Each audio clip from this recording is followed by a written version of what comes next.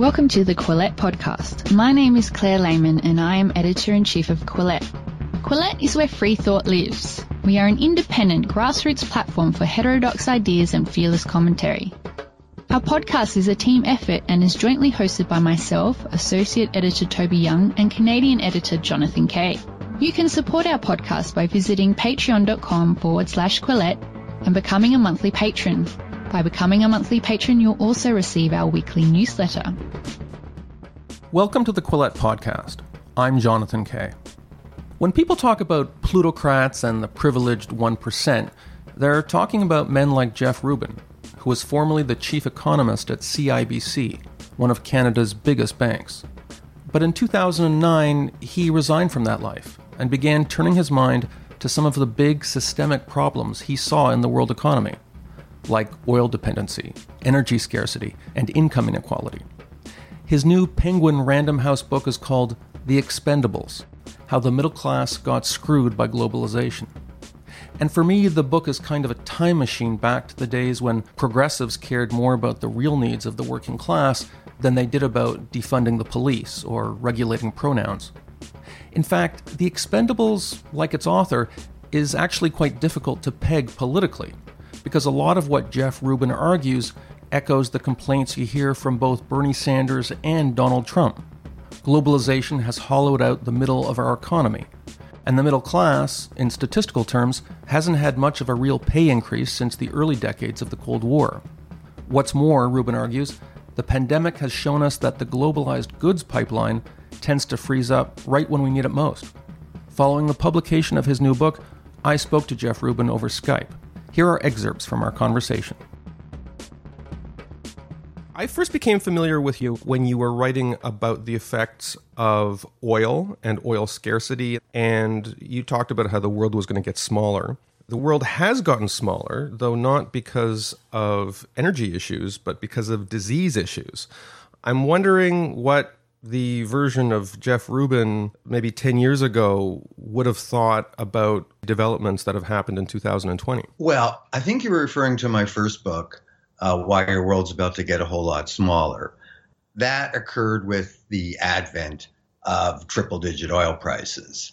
And what I was arguing at that time, that everything required burning oil to move goods or people around the world, that all of a sudden, in a world of triple-digit oil prices, something that was incidental to global commerce, shipping costs, would all of a sudden become very important, and that all of a sudden distance would cost money, and that would lead to a recalculation of where supply lines should be. What we're seeing, of course, today is a different dynamic. In fact, the opposite has happened. The collapse in travel. World oil demand is down about 10 million barrels a day, which is like off the cliff decline. And of course, we've seen oil prices reflect that. Today, I think COVID-19 is a game changer and possibly an even greater and more enduring threat to globalization than the policies of arguably the most protectionist president in the post-war period. That's not to say that there won't be a vaccine or a effective drug treatment for this disease within 12 months or whatever, but I think its impact will linger. There are, after all, other zoonotic viruses waiting patiently to become the entree of someone's meal. And, wet markets are still going to be a fact of life. So I think there's going to be a lasting impact. And I think that what we discovered during the whole N95 respirator, ventilator, mask crisis is that the theoretical benefits of globalization, the international division of labor, just-in-time inventory, sourcing lowest cost supply, doesn't really mean that much when it absolutely has to mean something. And that it really didn't matter whether China had some unit labor cost comparative advantage in producing N95 masks or whatever, because when you really needed them, you couldn't get them.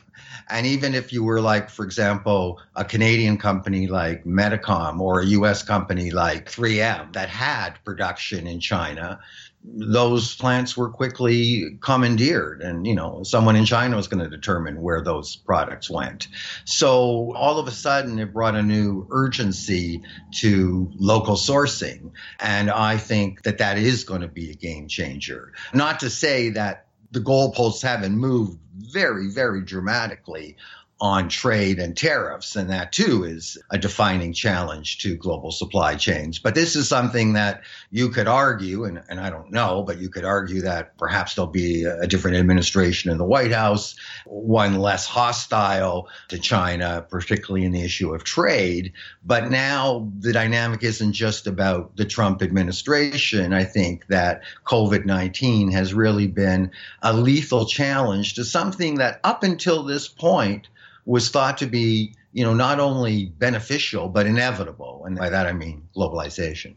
A lot of your book recites some of the negative effects of globalization, particularly the effects on working and middle-class people. I couldn't quite figure out if you self-identify as a protectionist or not. Do you? Well, I'm talking about the Expendables. I'm talking about people who have been left behind. There hasn't been a real wage increase in the United States or Canada, or indeed most OECD countries for the last 50 years. So something's happening here. The key dynamic is that trade has vitiated the link between wage growth and employment, because up until the pandemic, most economies, US, UK, Canada, were operating at something functionally pretty close to full employment. And in the past, that would have driven wage gains. The classic Phillips curve theorem, which was a standard theorem in macroeconomics, where on one axis is the wage rate and the other the unemployment rate. So, the question becomes, why didn't workers all of a sudden bargain, go on strike for greater incomes as labor markets were, by all benchmarks of the last 30, 40 years, at something pretty close to full employment?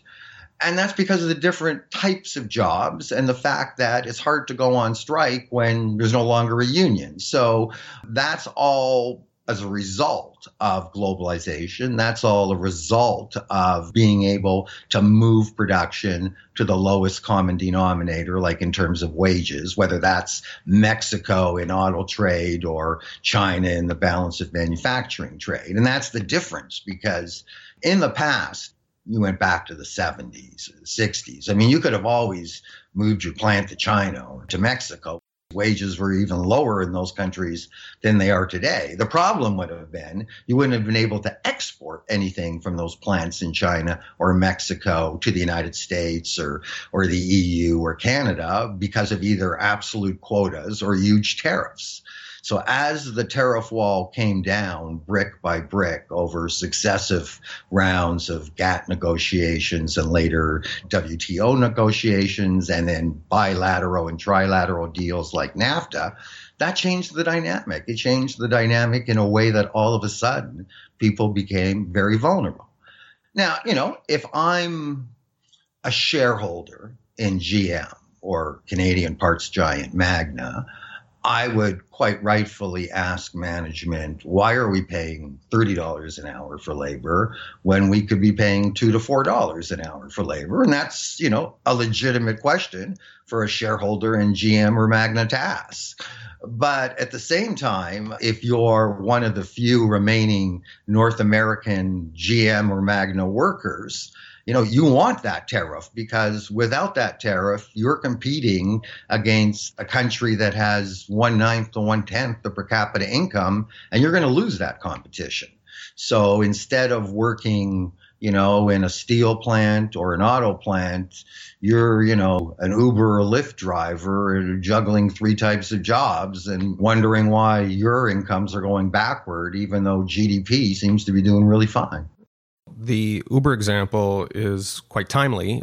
Uber has just announced it's ceasing operations in California, and I don't know if that will stick or if it's just a negotiating ploy, because the legislature in California has tried to regulate the way Uber does business, Uber does not treat its drivers as employees. It treats them as independent contractors. Who do you think is going to win that battle? I don't know who's going to win that battle, but it's a perfect illustration of why there hasn't been a real wage increase in North America in 50 years. Because, of course, if you are classified as an independent contractor, you're no longer subject to minimum wages because this isn't, a wage contract. And so that's one of the ways in which companies like Uber or Lyft, or indeed many companies in the so-called gig economy, operate. And as their presence in the workforce grows over time with the increasing digitization of the economy, the outlook for wages become even less positive than it was, the last couple of decades. I think that if you look at why all of a sudden the Brexit vote, why all of a sudden Donald Trump, I think that this is a long overdue backlash against that. And that backlash, incidentally, the populist backlash can hit from both sides of the plate. And one of the things often lost in the narrative told by either Republicans or Democrats is that when you get right down to it, Bernie Sanders and Donald Trump were reading from the same page when it came to trade policy. If Bernie Sanders would have been allowed to win the last nomination and was in the White House, we'd have very similar trade policies. We'd have very similar tariffs. So the populist response today, as it has in the past, can be either from the left or from the right. I guess what COVID-19 has done, it's moved the anti-globalization, pro-protection agenda from the fringes, be it the populist left or the populist right, to more and more the mainstream. You have a casual reference here in one of the middle chapters about how you were employed for a few decades as the chief economist at an investment bank. Do all your old plutocrat friends raise their eyebrows when you issue these warnings about the effects of globalization? Because the elites are quite well vested in the system of international trade. I mean, I haven't been at CIBC for a decade. That's a big Canadian bank. Canadian Imperial Bank of Commerce. I was the chief economist of their investment bank called CIBC World Markets. Maybe a more up-to-date version of that was I was a senior fellow at CG. It's a global think tank, Center for International Governance Innovation. And in fact, this book comes out of a couple of papers originally I wrote there. I'm not at CG now. They're not really fans of what I'm saying, but I guess in fairness to them, if I was at the Brookings or any other global think tank, they have been the apostles of globalization. I'm not sure that they recognize it. I guess it's something the Marxist philosopher Gramsci would have called false consciousness, but I don't think these people recognize explicitly that they serve the interests of the elite. Tell us about the Phillips curve and why it matters, because I think your analysis in that regard is at the heart of this book. It absolutely is. And trade is at the heart of why the Phillips curve no longer functions. So in the old days, as much as I guess in the 50s would have been the zenith of unionization, something like 1 out of every 3 American worker in the private sector belonged to some union. Today it'd be like 1 out of 20. Not only did unions bargain for higher wages for their workers, but also for non-union workers who were in the same industry or region.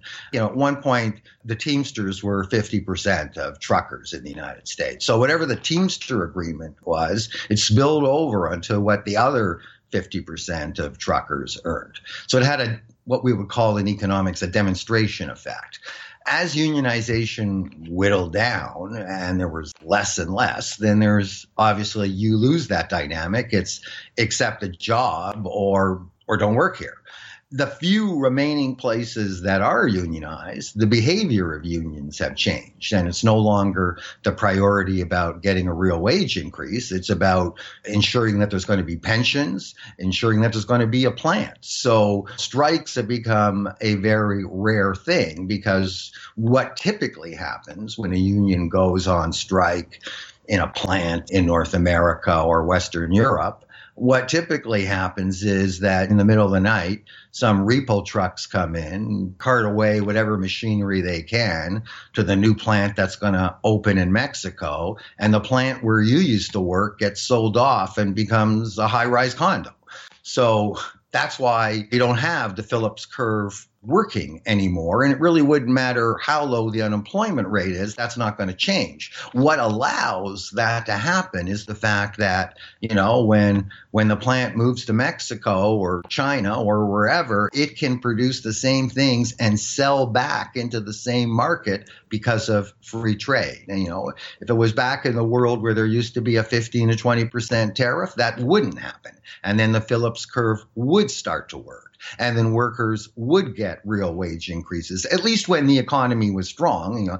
Workers never got wage increases during recessions, but during periods of economic strength, there was a clear functional link between the unemployment rate and wages that has totally been broken. And it's been broken because of trade policies.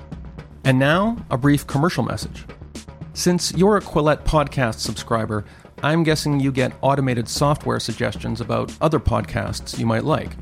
Well, here's a human suggestion from me. The Jordan Harbinger Show, which you can find through jordanharbinger.com or at Apple, Spotify, or wherever you listen to podcasts. Jordan's podcast is famous. Apple named it one of its best podcasts in 2018, and one reason is that Jordan Harbinger himself is such an interesting guy. Like me, he was a lawyer before he got into media, but very much unlike me, he lived an amazing life as a world traveler, getting kidnapped in Mexico and then again in Serbia, and he also ran a tour company that took travelers to North Korea. A few recent episodes I've listened to feature Harbinger interviewing an astronaut, a former Islamist, and a guy who was investigated by the FBI because he was informed on by his mentally ill father. If that's not worth checking out, I'm not sure what is. Just search for The Jordan Harbinger Show. That's Harb as in boy, IN as in Nancy, GER. And now, back to our Quillette podcast. This week, as we're speaking, the stock market, at least in the United States, now has regained everything it lost at the beginning of the COVID-19 pandemic. The S&P 500 set a new high. NASDAQ, of course, has more than done that a while ago. And I think 20 or 30 years ago, you would have middle-class Americans cheering this, but now it's just completely irrelevant. Because middle-class Americans don't own stock, okay? The concentration of stock, and not just in the United States, in the UK, in Canada, has never been more so in the hands of the very wealthiest. And of course, they've been the greatest beneficiaries of what had been the longest bull market around. And since billionaires and millionaires rely on capital gains, and capital gains, as you know, are taxed very differently than wage income, they have been the beneficiaries. So most economists, certainly the other senior fellows at a think tank where I worked at, would argue that if we follow Jeff's prescriptions, GDP will be smaller. And I wouldn't take issue with that criticism. My rejoinder would be, on behalf of the Expendables, why do I care about GDP? GDP's been doing fine in the last 50 years. I haven't seen a real wage increase. What does that mean? Well, it means that all the gains from GDP growth have been accrued by a very narrow strata of the population, and they don't include me. So instead of worrying about growing the pie, let the 1% who, gorge themselves with the spoils of GDP growth worry about GDP. I just want to cut myself a larger slice of the pie. And if the pie shrinks as a result, that's not my problem. I'm a defender of capitalism, but I also recognize that capitalism only functions properly when you have a vibrant middle class, because people who are impoverished don't spend money, and people who are extremely rich spend only a very small portion of their money on consumer goods. And yet, I think the argument you're making, although I would interpret it as being a recipe, I think, for helping to save capitalism, a lot of people would regard it as anti-capitalist. Is that a frustration you have, that people listen to you maybe on a superficial level and think that you're advancing some kind of Marxist agenda? If the book has appeal, it has appeal to people on both sides. Bernie Sanders would like what I'm saying just as much as Donald Trump. The book goes to great lengths that this is not globalization's first rodeo, okay? Like the period from 1850 to 1914, some people would argue, was the true age, golden age of globalization. And it ended, of course, in tears, also because many people were left behind, which raises the question, is globalization in and of itself cyclical? Does it have the seeds of its own destruction? Globalization was totally reversed after World War I, and we went back to autarkic trade policies with Hawley, the rise of protectionism. But there was a reason for that, okay? And the reason was basically in response to people being left behind. So there's a sense of deja vu here too. And, as I say, I don't think Brexit and Donald Trump was just a black swan event, some freak random occurrence. I think it was a response to a certain set of economic conditions that have grown around globalization and that seem to be intrinsic to globalization. And that is that at least in what used to be referred to as the advanced industrial economies or OECD economies, it means the marginalization and ultimately decimation of the middle class. The middle class was not only the backbone of the economy, I think it was the backbone of the political and social consensus that up until this point have defined liberal democracies. That's now under question. And I think that's not just angry old men. I think that's just as much a failure of globalization to deliver to millennials who now do the Uber type of gig economy as it is to, the unemployed auto worker. I think you're absolutely right that the Bernie Sanders left and the Donald Trump right have a lot in common when it comes to some of the economic forces you're describing. And yet they often hate each other, largely for issues that have nothing to do with economics. I've seen this on both sides because I've worked in the conservative and left-wing media. On the left side of the spectrum, you see a lot of traditional socialists who have just completely abandoned economic issues because they've become fixated on race and sex and gender. From an economics point of view, maybe they're not really huge issues. How much did they interfere with a coalition of, as you call them, the Expendables, getting together and bridging left and right? Well, okay, I think first we have to answer a more fundamental question. What really divides us? Is it race or is it class? And I would argue that the schisms in our society right now are even deeper when it comes to class. I agree, but that's become a heresy, especially on the left. I'm not, representing the left or the right. I'm just telling you what I see. It was one of my biggest frustrations when I worked at a left-wing magazine is I was like, can we please be more Marxist? Let's be Marxist and let's talk about immigration, for example, okay? What holds black incomes back? Is it racism? And I'm not denying that there isn't racism out there, but is it racism or is it migrants?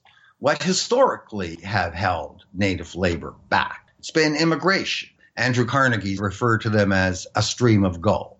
Most, from the German Employers Association to the Business Council on National Issues in Canada to the Koch brothers, have always been huge advocates of increased immigration and open borders. Is it the desire to basically help people in impoverished countries with the promise of a better life here, or are there perhaps less altruistic motivations, like obtaining a source of cheap labor? And, historically what's happened is that waves of migrants going back to, I don't know if you ever saw the movie Gangs of New York. It dealt with the Irish migration to New York City during the potato famine in Ireland. I mean, they were not met with open arms, okay? That's where the nativists sort of come from, okay? And they were not met with open arms for a very good reason. And that is because they displaced the native labor because they were willing to work for less than the native labor. And, nobody is down at the lower end, last hired during the last century than the black man in the United States. Okay. So, when you get waves of migration, what typically happens is the participation rate of people like black people starts to decline. And it's been declining ever since the 1970s when immigration was once again opened up. So, in the left, for example, they would portray the world as workers and immigrants are all in solidarity. But the economics of that works a little bit different, okay? And that's an issue. And, when it came to open borders, Bernie Sanders was not any more an advocate of open borders than Donald Trump. If anything, Donald Trump, his tirades against the Sicarios who are coming across the border actually betrays the interests of his class because the dude's a billionaire and billionaires want to see huge immigration levels because cheap labor. It gives them hordes of people to do their landscaping and put up their drywall. But these are words in today's environment that cannot be spoken, yet they need to be said. And now a message from our commercial supporters at BetterHelp, the online counseling service that helps people everywhere become happier and more productive. At BetterHelp.com, you'll connect with your professional licensed therapist in a safe, private, online environment using secure video, phone, online chat, or text. Anything you share is, of course, strictly confidential. While BetterHelp isn't a crisis line, new clients can start communicating with their counselor in under 24 hours. When self-help methods aren't enough and you seek professional counseling, BetterHelp can connect you to a network of thousands of licensed therapists. And you can switch therapists to make sure you get the right fit. Licensed counselors include specialists in sleep, trauma, family conflicts, LGBT matters, grief, and self-esteem. So many people are using BetterHelp that they're recruiting additional counselors in all 50 U.S. states. BetterHelp is more affordable than traditional offline counseling. There's no awkward waiting room, and you can message your BetterHelp counselor at any time. Financial aid is available in some cases. Join over 1 million others who are taking charge of their mental health by visiting BetterHelp, that's HELP.com. Quillette listeners get 10% off their first month service with the discount code Quillette. Just go to betterhelp.com/Quillette. And now, back to our podcast. A lot of people would say, look, yes, there's this huge and growing income inequality out there, and the solution to it is a more progressive tax policy coupled with a universal and generous basic income, or something like it. These things go by many acronyms. You cover this. Why has that proven to be a dead end? It's the same challenge as going on strike to get a wage increase, okay? Progressive tax policy, whether it's increasing taxation of dividends or capital gains, because that's how really rich people make their money, not through salary, or even through things like raising the minimum wage. The rejoinder against that is going to be that this is going to hurt the very people it's intended to help, because it's going to drive away investment and it's going to drive away jobs to jurisdictions where dividends and capital gains are taxed preferentially or where there aren't minimum wage requirements. But that's all about the ability to move production and capital all around the world. When capital's not so mobile, it's a lot easier to manage and it's a lot easier to tax. But when capital is footloose, when manufacturing is footloose, it's a race to the bottom. Or if you're the Koch brothers, a race to the top. But anyway, what it means is basically that you access the cheapest labor and that governments, even well-intentioned governments, don't feel that they have the tools that they had in the 60s and 70s for a more progressive tax policy, because just as that plant can move when workers go on strike, so can all that investment when it looks at legislation or tax policy that it doesn't like. Jeff Rubin is a world-leading expert on trade and energy and former chief economist and chief strategist at CIBC World Markets in Canada. His new book is called The Expendables, How the Middle Class Got Screwed by Globalization. Jeff Rubin, thanks so much for being on the Quillette podcast. My pleasure. Take care. If you would like to support Quillette, please consider becoming a patron. Head to our Patreon page. That's patreon.com/Quillette. If you haven't already, follow us on social media. We're on Twitter, Facebook, and Instagram. Do you like what you're hearing?